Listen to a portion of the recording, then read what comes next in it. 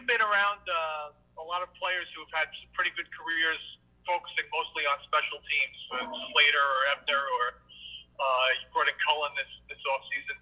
Are there any qualities among those guys that are in common that you look for when maybe projecting if somebody can kind of handle that role and be that kind of guy for their career?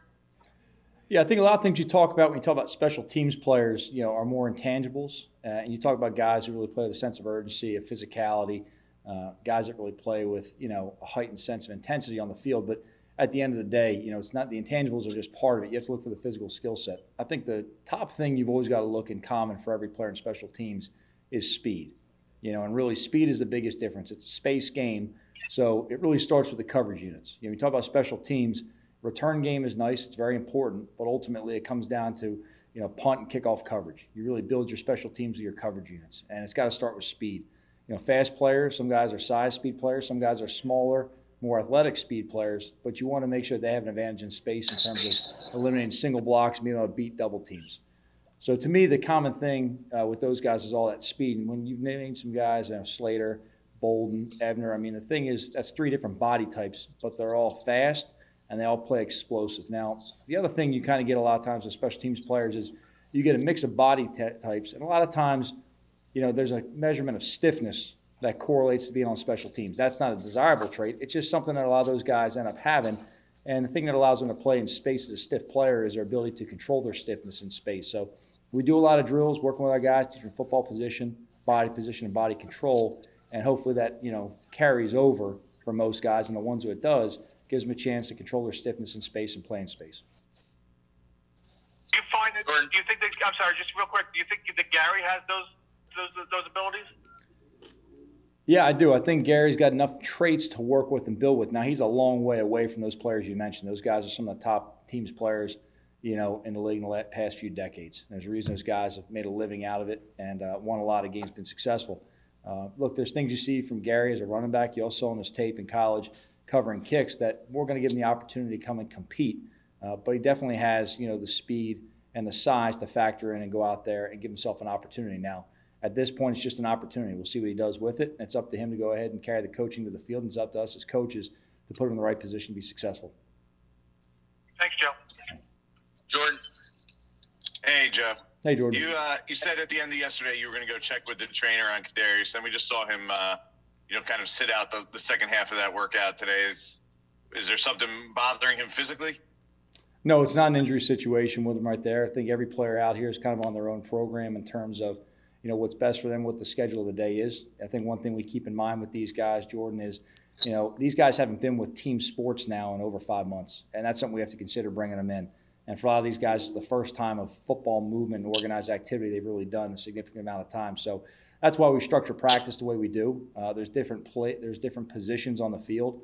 A lot of times skilled positions that early in their career, we look to make sure that you don't put 2 days together that may put them in a stress position. Again, this is an orientation weekend. Our goal is to get them started so that this week coming up, they can jump in with our vets and they can jump in with our full off-season program and be moving and stay healthy. Again, it's going to be a 4-day week of working this next week for them. We want to make sure we don't take it and make it a 7-day week in a row for them. So there's different paces we work guys for different reasons. But no, it's not an injury case to answer that.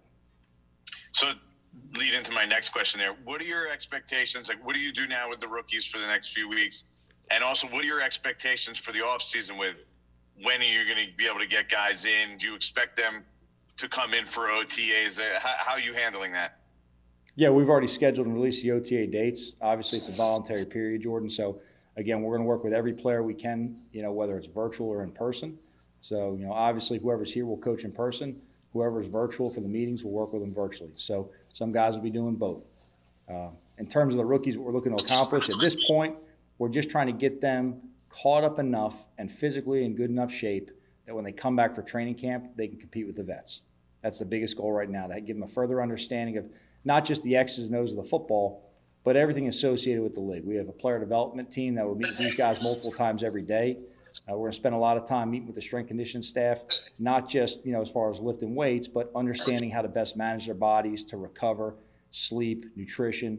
Everything is going to help them be a better pro and sustain a physical measurement for 17 weeks of competition. Zach? Hey, Joe. I actually had a non-football question for you. I was wondering if, with the vaccinations, I know there's been a lot of announcements from the NFL about, masks around the building and all that. I was wondering if you've talked to the team at all about getting vaccinated and how they should approach it, or if you just kind of let them make their own decision on that. No, I leave that to the medical professionals. I'm not in the business of giving any medical advice to anybody. Duggan? Hey, Joe. With Kadarius, how similar or different is what you're going to ask him to do in your offense compared to what he did at Florida? Well, we're going to look to play him to his strengths. So there's going to be some things you'll see that may look similar to what he did in college, although it's different systems. So we're going to look to go ahead and make sure that we create enough versatility in his game to play him in different spots, that to play him within our system, but also we'll have to change our system like we do with everything to cater to our players. I can't give you a definite answer until we really get through training camp and see everything he can do and how it fits with the other players on the field. I'm sure you'll get some things that you can say, hey, that looks very similar to what he did in college, and you'll see some other things that say, we've never seen that on tape before. But our focus right now is really working with him on the field, identifying exactly how to use his skill set, and then putting him in the best position to be successful. Because it's fair, didn't have anybody on last season's roster with the same skill set as him, right? Is he unique in terms of what he brings? Yeah, I think right now I really like our receiver room. We got a lot of guys with a lot of talent. They all have different skill sets. We have some guys more size guys, more speed guys. Some guys can play inside and outside. We have some guys with good quickness, guys with good top end, long speed. So I like the combination of players we have right now, both the receivers and the tight end room. Gives us a lot of versatility as an offense. We'll take two more. Pat Leonard, Paul Schwartz. Pat Leonard.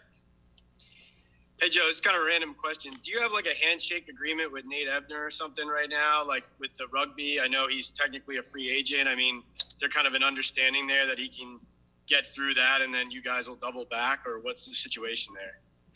Yeah, look, technically Nate's a free agent right now, but we fully intend for him to be a member of the Giants. And he's got to go through, obviously, Olympic rugby training, and then we're supporting him on that right there. Look, that's an experience that I've been through with him before. He returned from the Olympics in 2016 and had a tremendous year for us. So I've gone through this before with him. I understand exactly how his training applies, rugby, and can lead into football. And look, honestly, it was one of his most productive years ever. So he's a guy that's very locked in. He's very focused. He was a captain for us last year. He's a great team leader.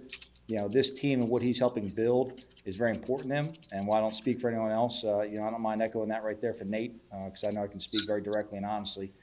But look, he's a very important part of this team, and we look forward to getting him back eventually. And real quick on the running backs, what are the qualities you're looking at in some of those tryout guys, like Corey Clement, Ito Smith? What are the qualities that if they show it to you, that would mean it's worth signing them to your roster? I think with all those players, they're different players. So the qualities are going to vary a little bit. Really what you're looking for is just the movement skills on the field. With these guys that came in this weekend, you're looking for a mix of things in terms of, how they look on the field, what kind of shape they're in currently, your interactions with them as a player. And that's a big part of it too, Pat, is getting them into your meetings, having them on the field. It's your first chance of really getting these guys in person on the field with your coaching staff and really seeing how they react to your style of coaching.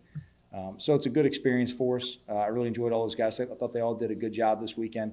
The unfortunate thing is, there's only a limited amount of spots on the roster total. So, again, it was a good experience to have them all here, and we'll see where it goes from here. Thanks. Last one here, Schwartz.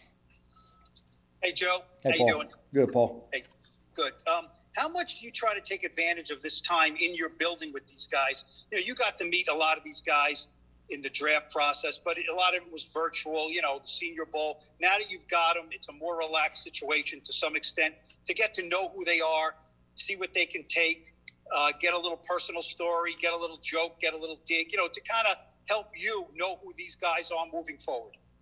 Yeah, you know what, really, that's honestly the most important thing we can do right now. It's trying to establish relationships, establish what the boundaries are within our organization, let them know what to expect on a daily basis. But ultimately, we got to start forming relationships with these players beyond just evaluating from the draft. And look, to be honest with you, yesterday was the first time that I got to see in person a lot of the players that we've drafted, which is bizarre to say in any other year. But without a combine, without having full pro days everywhere, it was just a different process. So it's funny. There's a lot of guys you meet for the first time in person, and you turn around. Me and Pat Graham are talking. Walking on field that that guy's bigger than we thought he was going to be. That guy's got thicker legs than we thought they were going to be. And it's kind of, the first time seeing a guy in practice, that's bizarre because even our meetings right now are virtual. So it's not even like you're sitting in a meeting room across from the guy. You know, the first time you're having experience with them, you're literally on the grass and they're wearing a helmet looking at you. So it's a little bit different, but look, it's great to have life in the building. It's great having players back, and it was a fun weekend working with these guys. It's a problem, I guess, if you and Pat Graham walk off the field and say, that guy is a lot smaller and scrawnier than we thought he was going to be, right? That's a problem. That would be the issue. You know, that would be the issue. Yeah. You know, the scouting department did a great job of painting a picture of these guys. You know, luckily we had a lot of personal experience as well with a lot of these players we drafted with coaches on the staff. So as we went through some of the guys who, you know, personally were sight unseen, we could rely on the, you know, experiences of some of the coaches on our staff and the scouts who have worked with them in person before.